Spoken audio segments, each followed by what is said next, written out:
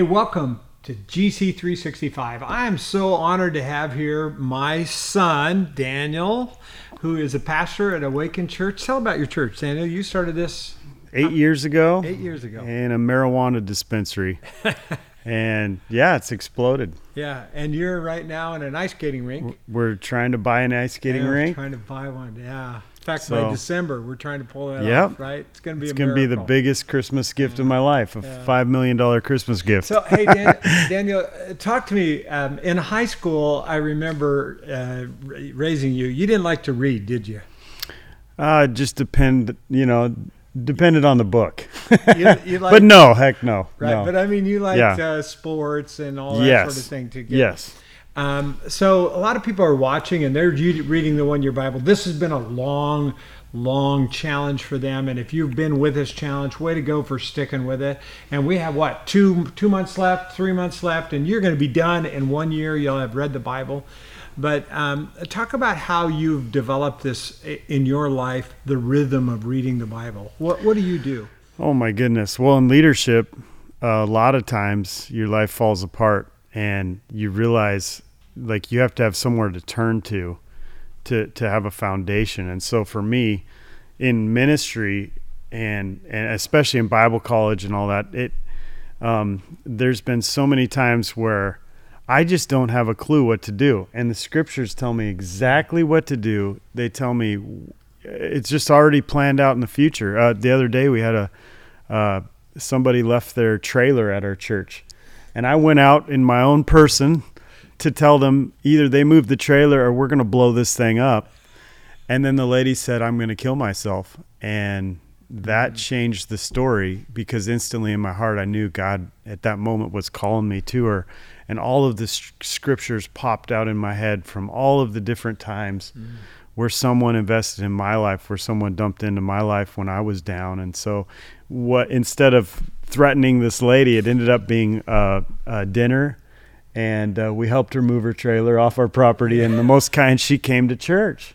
Yeah. And then you give her some cards. I've heard you. Yeah. So cards. To me, the scripture is just so exciting. It's like, it's like if it says it, try it, go for it, test it out. If it doesn't work, give it some time because it's never failed. It's amazing. So if you've been reading these 1 Year Bibles and you're in Isaiah with us and we're about to go into some pretty difficult readings in the Old Testament because they're kind of negative and Isaiah can be negative, but in the middle of it, you find some really cool stuff. And that's today's reading.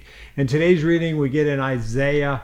In fact, I want to see what chapter, 64.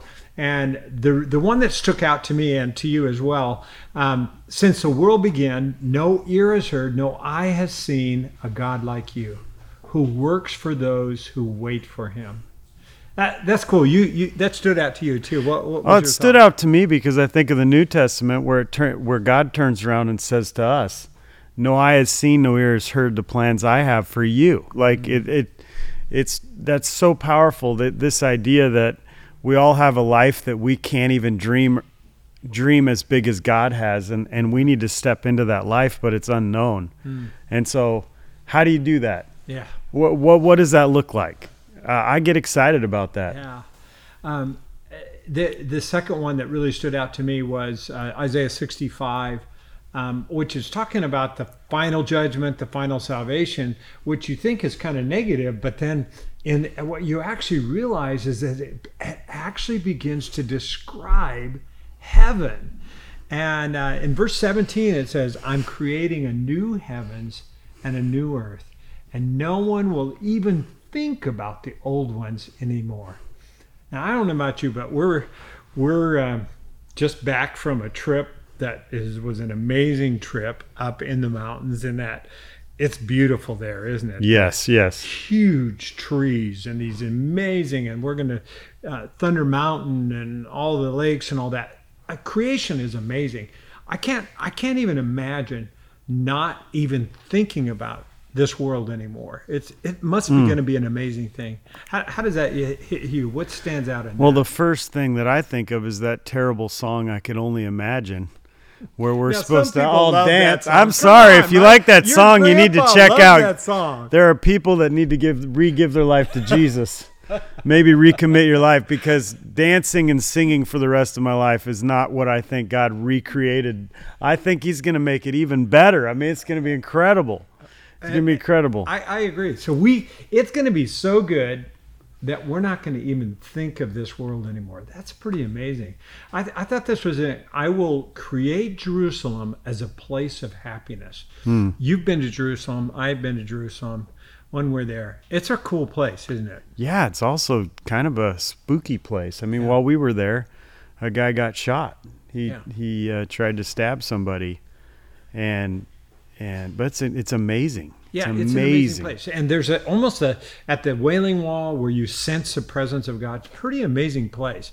Yeah. But when I think of this, the thing that's going to make the New Jerusalem so much better is that God's going to be there. And it's going to change everything. And I like this.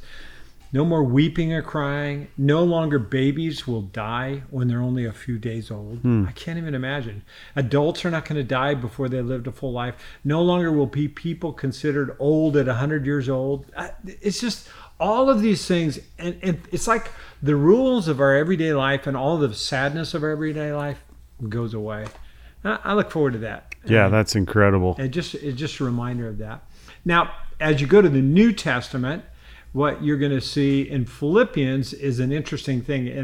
In Philippians 3, verses 1 through 3, it's kind of interesting. Paul is writing to this church in Philippi, and he's warning them. He says, watch out for those dogs, those people who do evil, those mutilators who say you must be circumcised, which is kind of interesting. There was this group of people going around to these Gentiles saying, I have to do something to your body to make sure you're okay. And he called them mutilators. He called them dogs. Watch out for the dogs.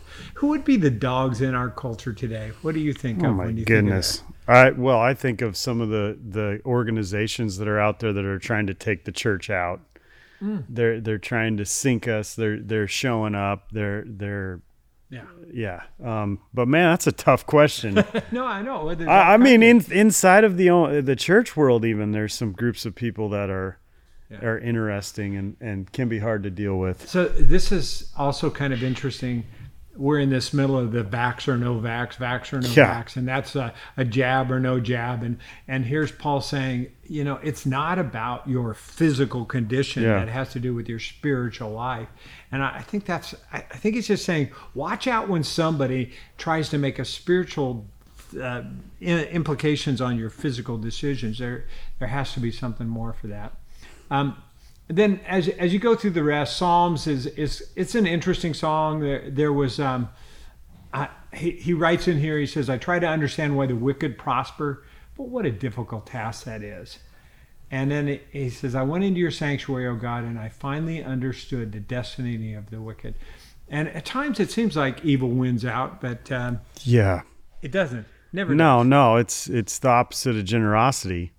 And when people are generous, they're living the life that they've been called to live. But the wicked are constantly taking. It's the leaning and lifting.